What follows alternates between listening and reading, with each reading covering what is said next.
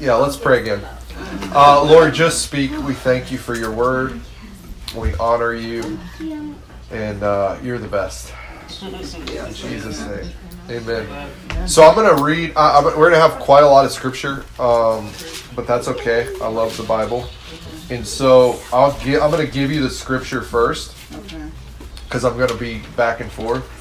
But we're going to be in Hebrews chapter 3 through chapter 4, verse 16.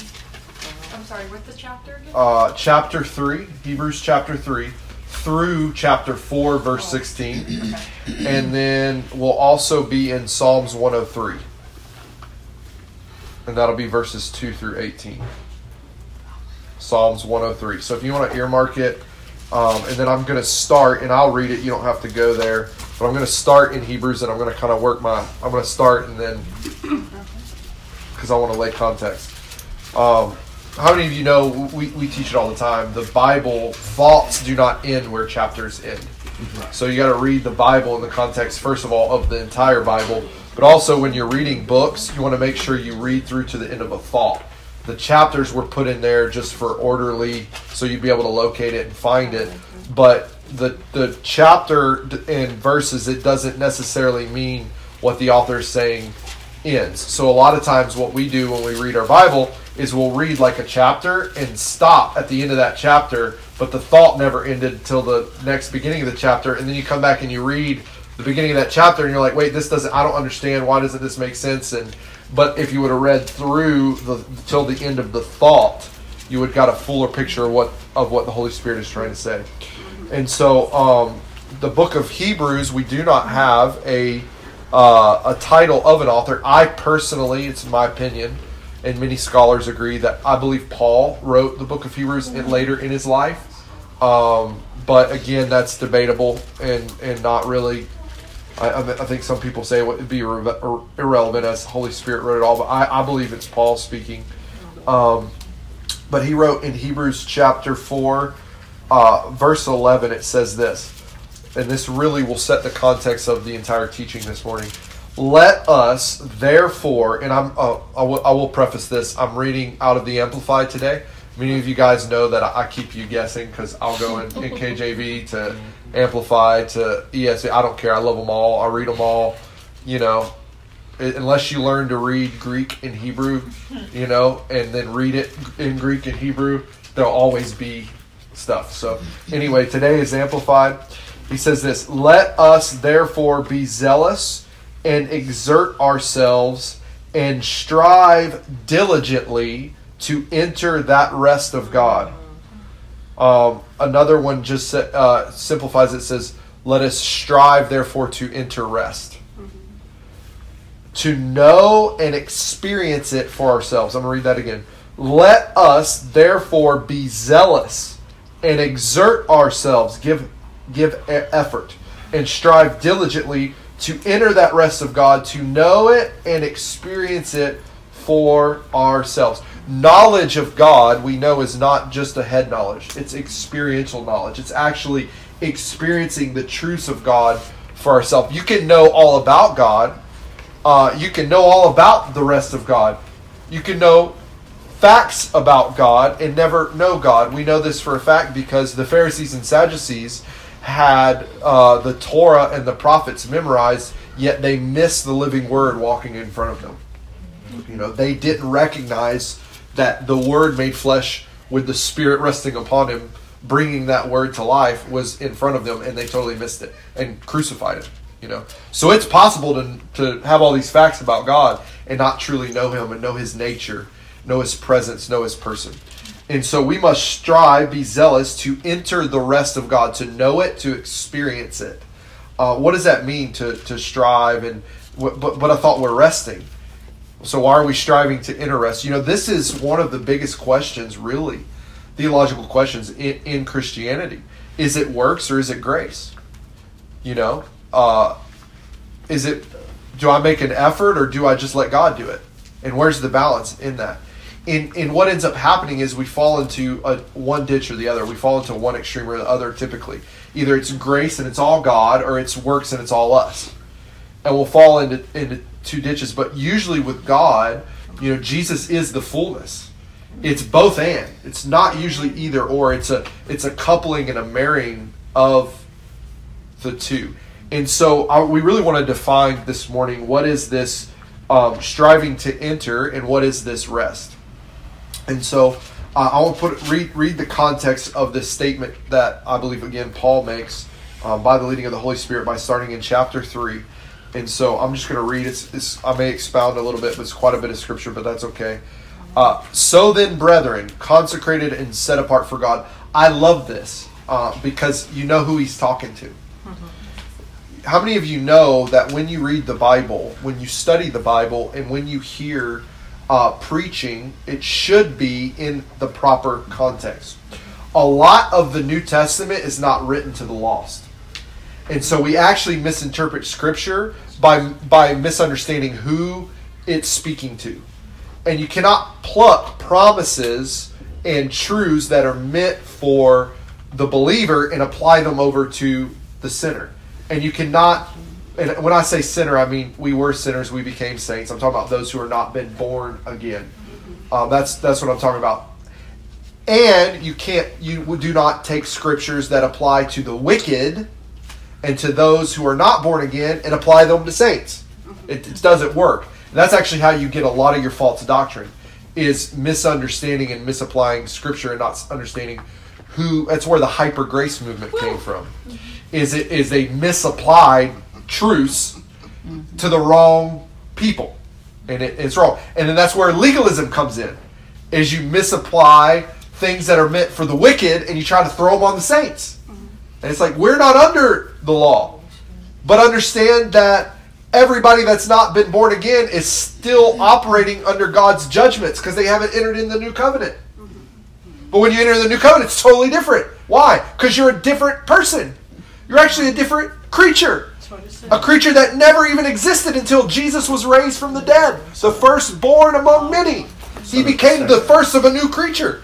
And then you get born again, and guess what? You're a new species of Christ-like ones. Never existed before Jesus. So it's different covenant, a new one. And this is really what the author of Hebrews is speaking to right now. I love Hebrews because to me it is the ultimate bridge of doctrine of merging of the bridge between the old covenant and the new covenant and understanding the two and how we're translating into the new covenant. And that's, again, the context of what he's saying. So then, brethren, consecrated and set apart for God. That's us if you're born again. Who share in the heavenly calling. That's amazing. Thoughtfully and attentively consider Jesus the apostle and the high priest, whom we confessed as ours when we embraced the Christian faith. See how faithful he was to him who appointed him apostle and high priest, as Moses was also faithful in the whole house of God. Yet Jesus, who has been considered worthy of much greater honor and glory than Moses, just as the builder of a house has more honor than the house itself. For of course, every house is built and furnished by someone, but the builder of all things and the furnisher of the entire equipment of all things is God. And Moses certainly was faithful in the administration of all God's house, but it was only as a ministering servant. In his entire ministry, he was but a testimony to the things which were to be spoken, the revelations to be given afterwards in Christ.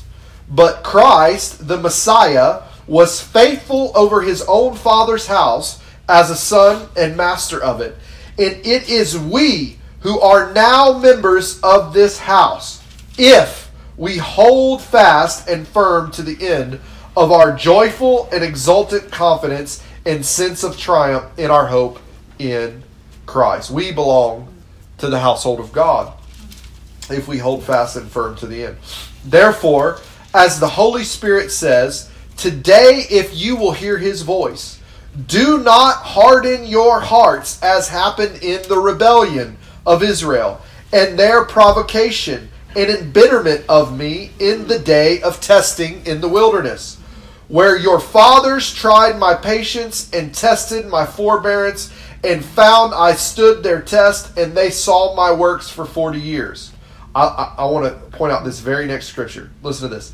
And so I was provoked, displeased, and sorely grieved with that generation, and said, they always err and are led astray in their hearts, and they have not perceived or recognized my ways, and have become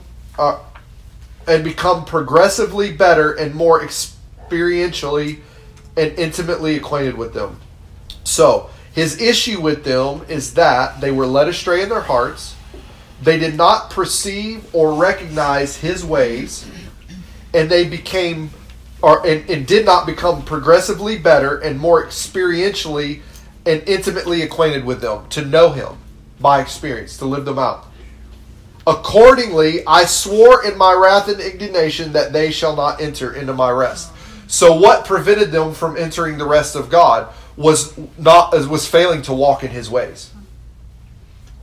Part of the rest of God, and I may be getting ahead of myself, but that's okay. We're following the Spirit. Part of the rest of God is resting in his ways. Does that make sense? Mm-hmm. It's in resting and trusting that his ways are right.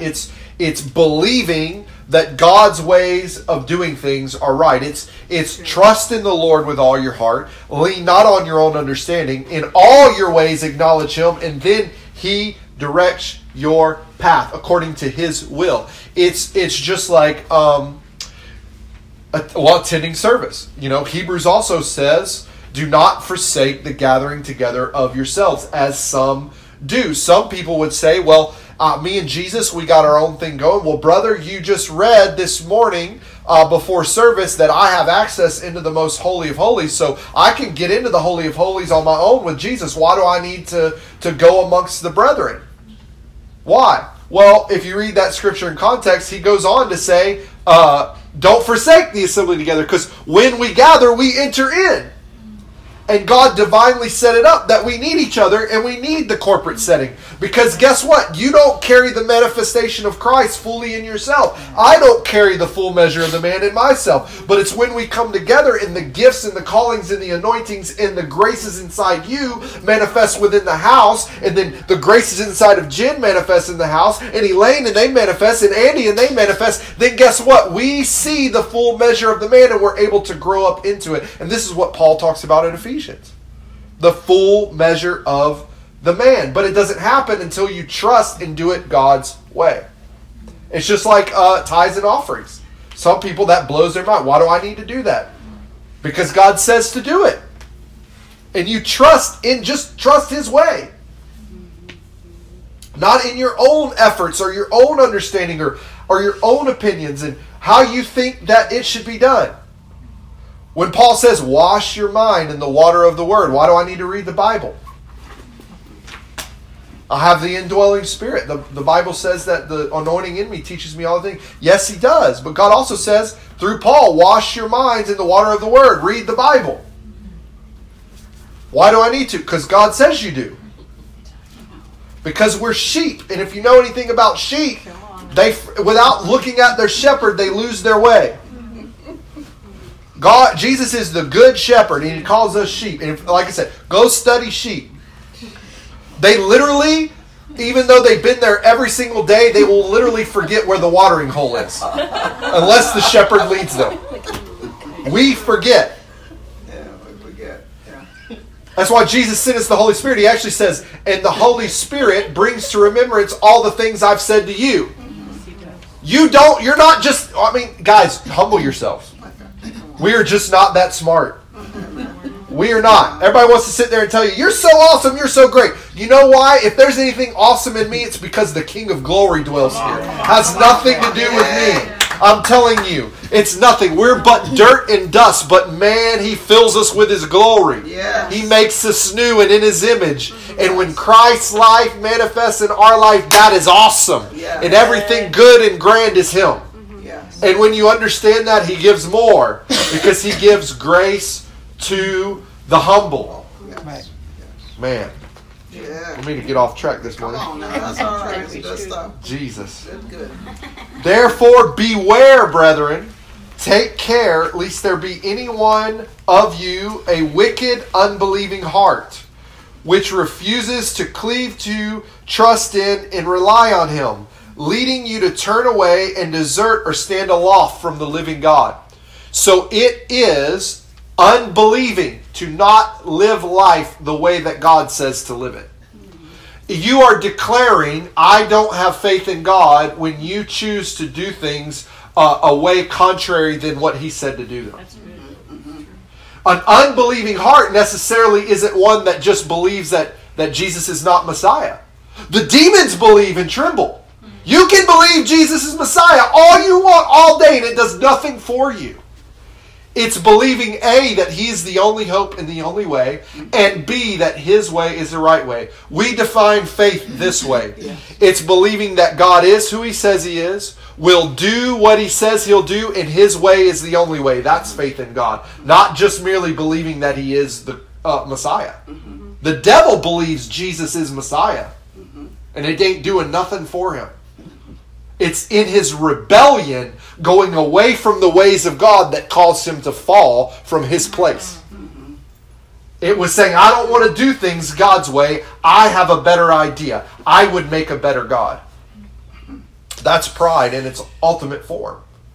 Faith is saying, Jesus, I'm helpless without you. You have the words of life. It's when He looks at Peter and the apostles and He says, will you leave too? And they look at Him and they say, where else can we go? You have the words of life. That is faith.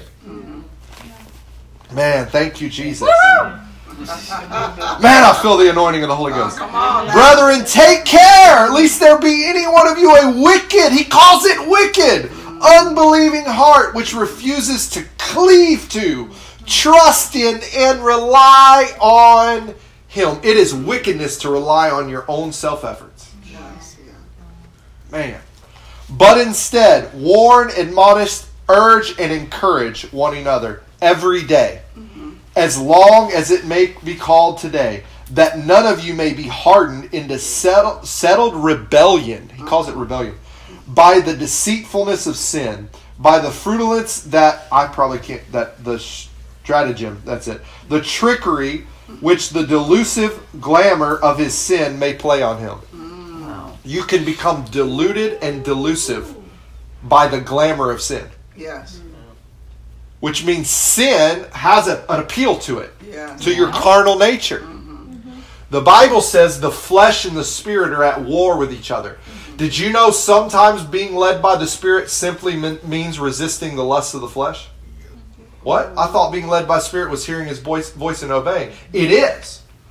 But if I understand that the flesh and the Spirit are at war with each other, if my flesh is yelling, I know immediately to be led by the Spirit is to run from that thing. To keep the dead man dead. And to cling to the living God and His ways. So that tells me being led by Spirit means when I feel the urge or pull or push by an outside force, demonic, whatever, influence, to do something contrary to the ways of God, I know being led by the Spirit is to turn from that and run back to the ways of God. You know, it's just like attending church. You feel like, I don't need to go today. Lie from the devil. Matter of fact, in my experience, the most of the times that I have done that, I missed something God wanted to do. I've just seen people fall astray, and it's just, you're like, why is it that way? Because God set it up that way. Why? I don't know, because He's God, and I just trust God. I don't know. Is it because you need me? No, but you need God's ways. Yes. You need God's ways. We all need Jesus. I need the Jesus in you. You need the Christ in me. It's the hope of glory. It's not me, it's Him. Manifesting among us like we talked about a minute ago. It's just the way He sets it up. It's like people, I literally can't tell you how many people I've counseled that they just won't come to service. And they're like, I don't know why my life's going astray. It's because you're not lining up with God's ways. And God's speaking something corporately and you're wanting Him to speak it individually. But you're out of His way. You're trying to get to the destination that God has for you, but you're not walking on His path. You want to walk in your path and expect to get to His destination. It doesn't work that way. Same thing in finances. You know, the humanistic mind says I need to save every dime I have. But God says, hey, Jen, sow this seed. And she says, I just trust His voice. Doesn't make sense. I'm not leaning on my own understanding. And boom, because God knows. You know, are you going to trust your judgment and your foresight and your perspective over the person who sees the beginning from the end? Like you have access to a living voice that sees the beginning from the end. You know what I'm saying? It's just like when you ask God for something and He doesn't give it to you and you're wondering why. Well, it's because He can see 15 years into the future and He knows that the 15 year in the future you wouldn't want it. And so it's His mercy and goodness He doesn't give it to you now. And that's freeing. That's the rest of God. I can rely in His goodness, His steadfastness, His mercy, and I can say, God, I trust you. And that brings rest. There's no anxiety in that. There's no worry in that. Because I know if I just stay and focus one in front of me and I seek first the kingdom of God and His righteousness, He adds all those things to me. Amen? Amen. For we have become fellows with Christ the Messiah and share in all He has for us. If only we hold our first newborn confidence and original assured expectation in virtue of which we are believers, firm and unshaken to the end. A newborn is dependent solely upon the parent. It's not looking for anything else anywhere else. When that baby comes out, it's getting its milk, it's getting its comfort, it's getting its care, can't even wipe its own rear, like all of that. And this is the example that God decides divinely to place right here. Come on, right? Then while it is still called today, if you would hear His voice, and when you hear it, do not harden your hearts as in the rebellion in the desert, when the people provoked and irritated and embittered God against them. Do you know you can provoke and irritate and embitter God against you? But that doesn't sound good, brother. Actually, it is good. It is good, because it means if he can be embittered and then, I'm getting ahead of myself. Come on. If he can be embittered, it means he can have pleasure and have favor and have faith and have enjoyment, and he can actually be proud, and he can cheer you up, which he is. But he can also be embittered, and it's important. Yes. We'll talk about that nature in a minute. Anyway, for who were they who heard and yet were rebellious and provoked him? Was it not all those who came out of Egypt led by Moses? And with whom was he irritated and provoked and grieved for 40 years? Was it not those who sinned, whose dismembered bodies were strewn and left in the desert? And to whom did he swear that they should not enter his rest? But to those who disobeyed, who had not listened to his word, and who refused to be compliant or be persuaded. Yes. So we enter his rest by being compliant. Yes. So we see they were not able to enter into his rest because of their unwillingness to adhere to and trust in and rely on God. Unbelief had shut them out. Unbelief shut them out. Unbelief of what? His promises. Unbelief of his way being the right way. Of his way being the only way. That was what they didn't believe. They also didn't believe in his character and his nature. If you go back and read the story, and when they make the golden calf, they're like, oh yeah, he took us out here to kill us. Nice. Like, dude, he just sent all these plagues and destroyed your enemies. And what is interesting, and this is a little end times eschatology snidbit that I'll throw in, I'll make a statement, and then I'm going to skirt away from it.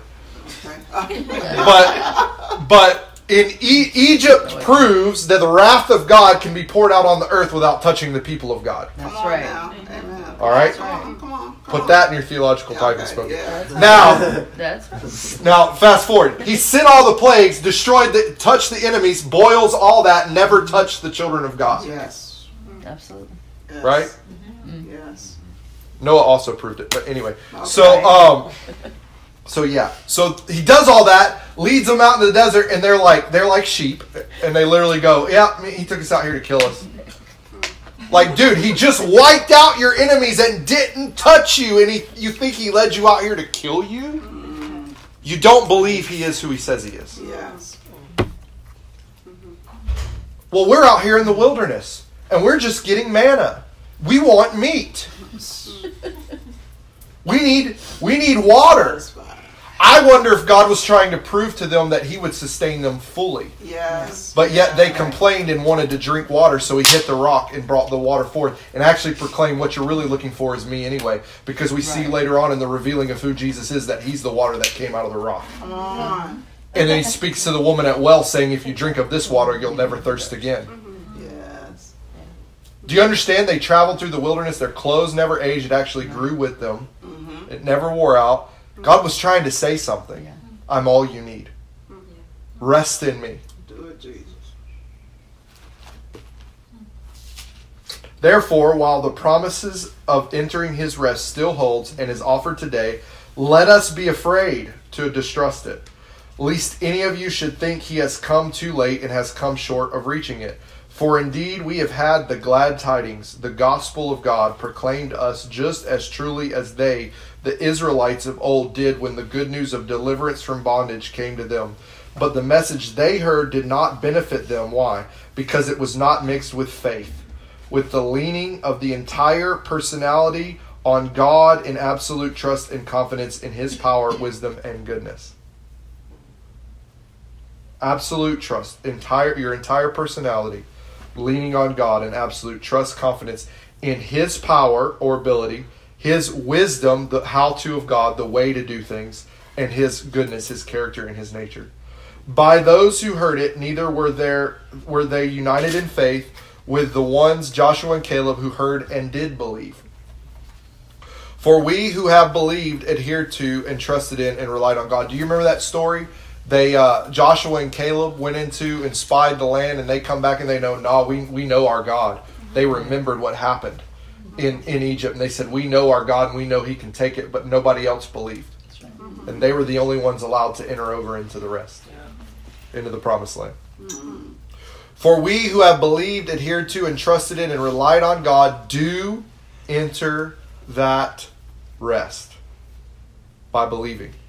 And relied on God, do enter that rest in accordance with his declaration that those who did not believe should not enter, when he said, as I swore in my wrath, they shall not enter my rest. And this he said, although his works had been completed and prepared and waiting for all who would believe from the foundation of the world. Meaning the Lamb was slain from the foundation of the world. And since the foundation of the world, he has been proclaiming what was done in the foundation of the world would manifest, and then it manifested in Christ. Does that make sense? This is where, again, doctrine gets twisted. Because, again, God speaks from, sees from, and lives from seeing the beginning from the end. And so, though Christ was slain before the foundations of the world, and he saw it and had decided that it would be so, and that was the only way, there was still a process before that got manifested. This is where kingdom now and dominionism comes from, is they try to pull what will be once Christ fully comes and say it's now. And it is now in a sense, but not fully. This is why he is God who was, is, and is to come. Is there is an experience of this rest now, but understand there's a greater rest yet to come. When? In Revelations, when he says he'll wipe away every tear and there'll be no more sorrow and there's no more pain. But you can taste of that heavenly inheritance now. Paul says the Holy Spirit was your down payments of your inheritance in eternity. That by that you can access his joy, his peace, and this rest here and now, but understand that there is a time coming with a greater rest. So it is both here and now. Does that make sense? For in a certain place he had said this about the seventh day, and God rested on the seventh day for all his works. And they forfeited their part in it, for in this passage he said, they shall not enter my rest. Seeing then that the promise remains over from past times, for some to enter that rest, and that those who formerly were given the good news about it and the opportunity failed to appropriate it and did not enter because of disobedience. We fail to access and partake of the rest of God now because of disobedience. But it's when we trust in, rely on, and have faith in who he is, that his way is the right way, that His nature is good, that's when we fail to enter rest now. So it's a good indication if you're walking through life and you're feeling unrest to take a moment, stop, look back and say, where did I disobey? Where am I not believing God is who He says He is? His way is the right way. Where have I failed to walk on His path? And it's a good indicator. It's a warning light, if you will. Again, He sets a definite day, a new today, and gives us another opportunity of securing that rest, saying through David, after so long a time in the words already quoted, today, if you would hear His voice, and when you hear it, do not harden your hearts. This mention of a rest was not a reference to their entering into Canaan. For if Joshua had given them rest, He, God, would not speak afterward about another day. So then there is still awaiting a full and complete Sabbath rest, reserved for the true people of God. For he who has once entered God's rest also has ceased from the weariness and pain of human labors. That's really important. Human labors. I want you to let that word, human labors, just embed in your heart. Just as God rested from those labors, particularly His own. So, right after it says this, cease from human labors, it says, then let us be zealous and exert ourselves and strive diligently to enter that rest of God, to know and experience it for ourselves. So again, wait a second, you said there is no human labors, but then I'm supposed to be zealous and exert myself. Is the Bible contradicting itself here? No, it's not. Because you're actually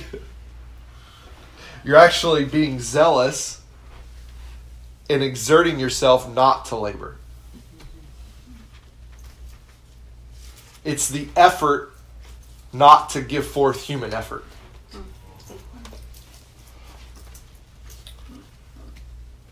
You know, rest in the natural is doing nothing. Mm-hmm. When I'm resting, I'm doing nothing. I need a day of rest. I need to sit down. I need to rest for a minute. Everybody says that. I need to rest for a minute. I need to sit down. You're doing nothing. What we're striving for is to kill human effort. We're to be zealous and exert ourselves and strive diligently to kill all human effort. It is not human effort to walk in the ways of God, because you don't have the ability to walk in the ways of God except God give you the grace to do it. So when you walk in the ways of God, you're having faith that God's way is the right way, and God is releasing divinely grace to walk it out. You could not live sinless. Okay? You were damned to break the law of God, the commands of God. But Jesus Christ came and died and shed His blood and sent the Holy Spirit, and then you became born again with a new nature. That nature has a tendency to actually live righteous. And as you yield to what God did, and you humble yourself and realize human effort, as Jesus said, human effort availeth nothing, but the Spirit gives life. And you have faith and trust in the work of the Spirit, and then it's by faith you begin to walk out God's ways. That grace that God gives to the humble is imparted to you and gives you an ability to walk it out, and therefore you're living in rest. Does that make sense?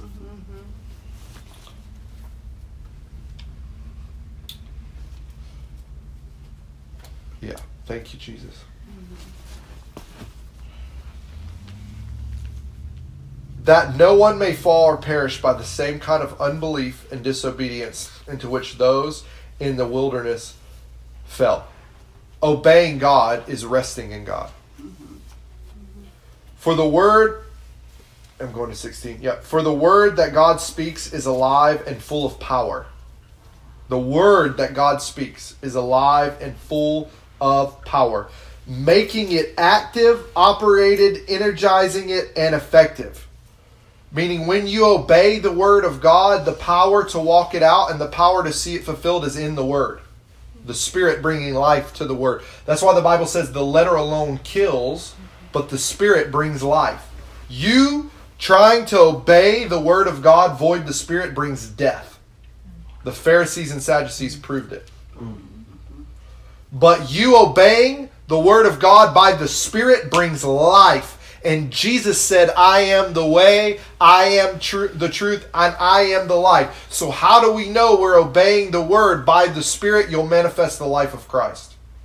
His character, His nature, His power, His authority, miracles, signs, wonders. But man, patience, kindness, goodness, self-control.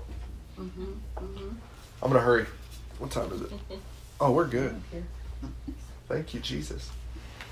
Making it effective, operative, energizing, and effective. It is sharper than any two-edged sword, penetrating to the dividing line of the breath of life, the soul, and the immortal spirit, and of joints and marrow, of the deepest parts of our nature, exposing and sifting and analyzing and judging the very thoughts and purposes of the heart. The word comes and divides what is of God and not of God. And not a creature exists that is concealed from His sight, but all things are open and exposed, naked and defenseless to the eyes of Him with whom we have to do. The one we deal with sees everything. Nothing's hidden. Inasmuch then as we have a great high priest who has already ascended and passed through the heavens, Jesus the Son of God, let us hold fast our confession of faith in Him. For we do not have a high priest who is unable to understand and sympathize and have a shared feeling with our weakness and infirmities and liability to the assaults of temptation, but one who has been tempted in every respect as we are, yet without sinning. That means that you can't tell God you don't understand. No, you don't understand. God actually understands. We don't understand. And when we understand that, man, that births humility. Anyway, let us then fearlessly and confidently and boldly draw near to the throne of grace, the throne of God's unmerited favor to us sinners and divine power, that we may receive mercy for our failures and find grace to help in good time for every need, appropriate help, and well-timed help coming just when we need it. That's the promise of God. We're going to be in Psalms 103, and then this will be the last portion of Scripture there. We good? Amen. I'm going to start in verse 2. This is David. Bless affectionately and gratefully praise the Lord, O my soul, and forget not one of His benefits. He's telling his mind, will, and emotions to praise the Lord and not to forget the benefits of God. Then he says this, who forgives every one of all of your iniquities. So let me tell you something. There is not a single thing you can do to earn forgiveness given by God. It's only by the shed blood of Jesus. You actually know how to walk in the rest of God if you know how to receive forgiveness for your sins. What do you mean? Receiving forgiveness of your sins has absolutely nothing to do with human effort. It's only by the Spirit. Do you know you can't even know that Jesus is your Savior except by the revealing of the Spirit? Blessed are you, Simon Bar-Jonah, for flesh and blood did not reveal this to you, but my Father in heaven gave you. That's why we need the Spirit. Paul's constantly. Give us the spirit of wisdom, understanding how God operates, and revelation, understanding and revealing who God is in the knowledge of you. Because we're dependent upon the Spirit. He forgives all your sins. He heals each one of your diseases. He does it. Who redeems your life from the pit and corruption. He does it. Who beautifies, dignifies, and crowns you with loving kindness and tender mercy. He does it. You cannot make yourself more kind. You cannot make yourself become a more beautiful person. You cannot dignify yourself. It is only Him and His work. Who satisfies your mouth, your necessity and desire at your personal age and situation with good. You cannot satisfy yourself. Trust me, I've tried. I've gone to Handel's and bought some ice cream, and I tried to satisfy the craving. I've gone and got some good Italian food, and I've tried to satisfy my craving. I went and got a steak and some beef, and I tried to satisfy, but it doesn't satisfy. I've tried video games. I've tried drugs. I've tried alcohol. I've tried movies. I cannot bring satisfaction to myself. He satisfies. He is what we're longing for. He is the answer every single time. It is not in anything that can be accomplished by my efforts, but by Christ alone. Yeah. He satisfies. And then in that satisfaction, our youth is renewed like the eagles, strong and overcoming and soaring. The Lord executes righteous and justice, not for me only, but for all who oppress. Guess what? There's a rest in that I do not have to bring justice for myself. Vengeance is mine, says the Lord. There's a resting in knowing that if somebody wrongs me, I don't have to right that wrong, but I can trust in the Lord and rest in that He is the righteous judge and that He will do it. That's freeing. That's so freeing. That actually allows me to even love the person who's persecuting me. I've said it before and I'll say it again. I believe that Stephen was able to be stoned to death, look up into heaven and cry out, Father, forgive them, for they know not what they do, because he had such a revelation of the mercy of God and he trusted in the wrath of God. He knew that God would bring about it. He knew that vengeance was the Lord's, and that literally it was so taken out of his hands that he's actually pleading mercy for them while they're stoning him to death. He made known his ways of righteousness and justice to Moses, his acts to the children of Israel. Again, God reveals his ways to us. We do not search and dig and find and obtain. My human effort availeth nothing.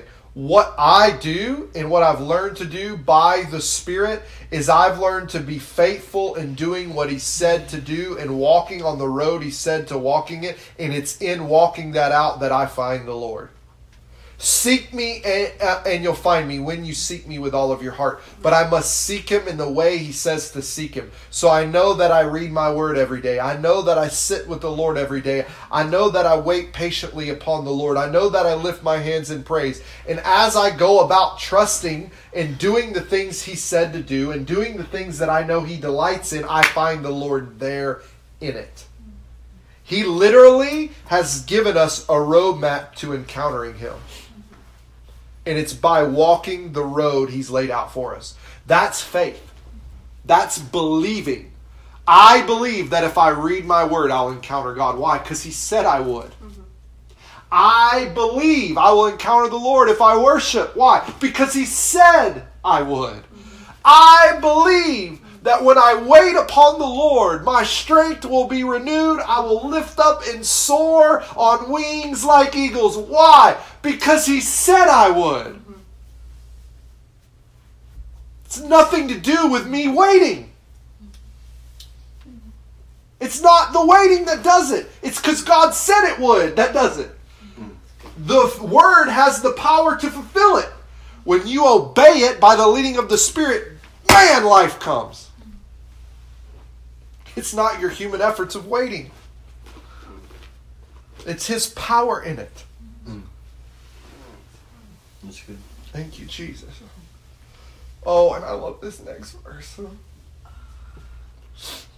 The Lord is merciful and gracious and slow to anger and plenteous in mercy and loving kindness. He will not always chide or be contending. Neither will He keep His anger forever or hold a grudge. The Lord does get upset. but it is his tendency to be merciful.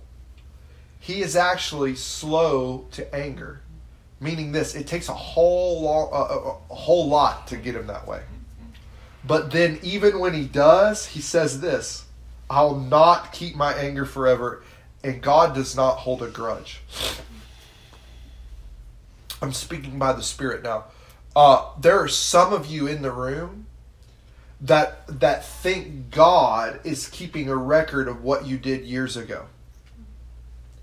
And that he's holding things back from you because of something you did, and maybe you, quote unquote, haven't paid the penance, or it hasn't been long enough, or you don't do things that you think you need to do in order to win God not being begrudging towards you. He does not hold a... Love keeps no record of wrong. Listen to this. He has not dealt with us after our own sins, nor rewarded us according to our iniquities. The reward of the Lord isn't about what you didn't do. It's about what he did do, and the reward is in his ways. Success is set up in following him. The reward is in having faith that he rewards you because you obey. But again, it has nothing to do with you. It's him. For as the heavens are high above the earth, so great are his mercy and loving kindness towards those who reverently and worshipfully fear him. Again, he's like, yeah, I'm this way according to you doing it the way I said to do it. As far as the east is from the west, so far as he removed our transgressions from us. I'm going to stop right here and share a personal story and then pray. I followed the Lord for years as a young child. Grew up like a Samuel in the household of the Lord. If you walked into the church that I grew up in, you would literally see a big portrait of the senior pastor who planted the church and me sitting in his lap and him reading the Bible to me. That's the first thing you saw when you walked in the church. My family helped plant the church. They were very integrated in it. My dad worked full time. My mom volunteered. So I was at the church for years, every day at the house of the Lord. I was in my word a lot as a child. I can remember sitting in service, not being able to comprehend what the preaching was going on or follow it because I was young, but I would sit there and just read the Bible and read the Bible. I can remember conversations I had with the Lord in my room and encounters I had as a child with him, dreams. I would see things before they would happen, all of that. But when I reached age 11, my parents got divorced and I began to smoke weed. And I backslid and did drugs and everything that came in that lifestyle. Got in trouble, all of that. And then when I got older, I came back to the Lord, had an encounter with him, got filled with the Spirit and all this stuff. And so in my journey walking with the Lord, I was literally believing that God was holding a grudge against me because I fell away from him. And I'm like, Lord, what about all that time I had with you with a kid? Did I lose all that time? Because I'm like thinking about, my age in the Lord and how long I've been with the Lord, how mature, am I, how much time have we been together? How long do I know you? And I'm thinking about, does it start when I came back from backsliding? Is that how it works? Does it start? Is that how long I've been in the Lord, that many years? And the Lord literally started rebuking me and loving me through that. And he said, listen, when I forgive your sins, I remove them from as far as from the east is from the west. So what I see when I look at you, the timeline of your life, I remove the time you were separate from me and I connect the times that we were together. And that's the only life that I see, is your life lived in me. As long as you remain in me, that's all I see. Hallelujah. All your shortcomings, when you repented from every sin you did, he wiped it from your ledger. It's like it never even existed. Some of you have continued to bring things up to the Lord and he ain't speaking to you about them because he don't even know what you're talking about. Because divinely he removed it from his memory. He has no record of it. And you're like, God, but what about when I did this? And what about that? What about the way I treated that person? Well, did you ask him for forgiveness? Well, yes. Well, if you confess your sins to him, he is faithful and just to forgive you of your sins and cleanse you from all unrighteousness, who forgives all your iniquities. As the heavens are high above the earth, so great is his mercy and loving kindness towards those who reverently and worshipfully fear him. As far as the east is from the west, so far has he removed our transgressions from us. They don't even exist. And that, it actually takes faith to even believe that. We don't even have, like, our human mind cannot comprehend that. Why? Because if we're not careful, we can remember what so-and-so said to us last week. Come on now. Mm-hmm. But God is not that way. His ways are not our ways. His thoughts are not our thoughts. They're high above ours. We're actually going to touch on this on Wednesday when we talk about this Wednesday. I'm excited. It's on the gift of mercy. It's a divine ability to access the mercy of the Lord. You can step into this thing by grace. Anyway, here we go. As a father loves and pities his children, so the Lord loves and pities those who fear him with reverence and worship and awe. For he knows our frame. He earnestly remembers and imprints on his heart that we are dust. God knows. We don't sometimes. We get awfully puffed up and think awfully high of ourselves. You know, here's the balance of the gospel as far as identity goes. We must understand that outside of Christ, we are a dirtbag. We're literally a bag of dust. God made us out of dirt. That's what you're made of, dirt. You walk on it, it's gross. There's bacteria in it. It gets people sick. You know, there's like flesh-eating bacteria in it now. It's gotten worse over the years. Go figure. Dirt. Man. But in Christ, he fills that with himself and then says this: you are therefore now seated with Christ in heavenly places. That you have an inheritance in Christ. And it has nothing to do with you but what Christ did. And there's a balance of understanding your value. That though we are like dust, he saw us and loved us and came and died and filled us with his Spirit anyway. And said, you know what? Here's a seat for you at the Father's table. I not only save you, but I adopt you as my own.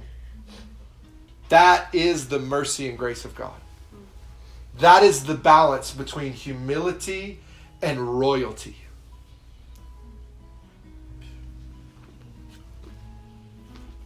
As for man, his days are grass, as a flower of the field. So he flourishes. For the wind passed over it, and it is gone, and its place shall know it no more. But the mercy and loving kindness of the Lord are from everlasting to everlasting.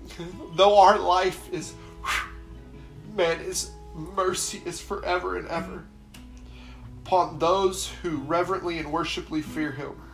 And his righteousness is to children's children, to such as keep his covenant, hearing, receiving, and loving and obeying it.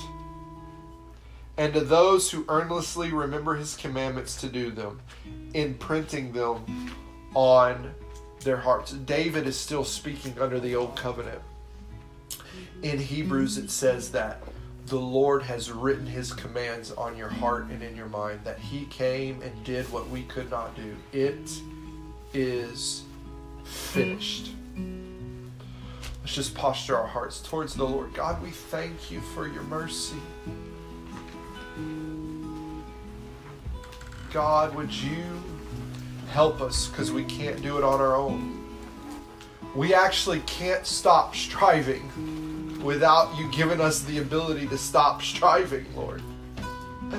You're the answer to every question.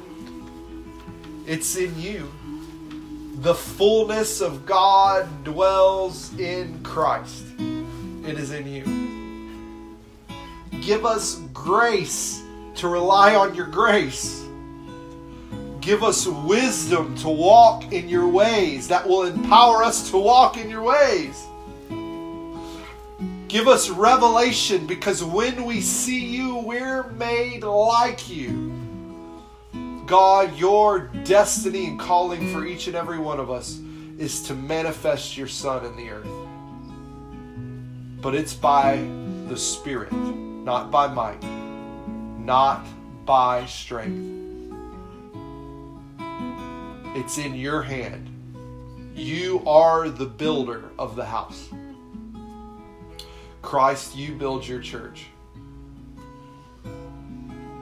So right now we yield. I pray for myself. I pray for this house and every person listening. The grace to enter rest. That we would earnestly, diligently strive to walk in your ways that lead to rest. I break the orphan spirit. I snap in half that measuring stick comparison. There's only one measurement, and he's a man named Jesus. And I pray for a supernatural revealing of him each and every day.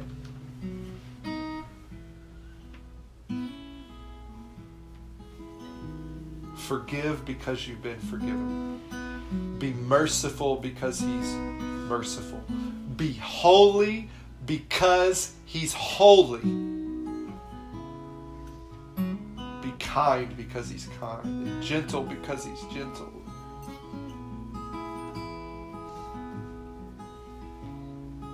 Lord, I pray every soul wound be healed. Heal sickness in bodies now, because you heal. It's who you are. Deliver and strengthen, Lord. We yield to you. May you receive the glory and the honor from even our yielding, Lord. In Jesus' name, amen.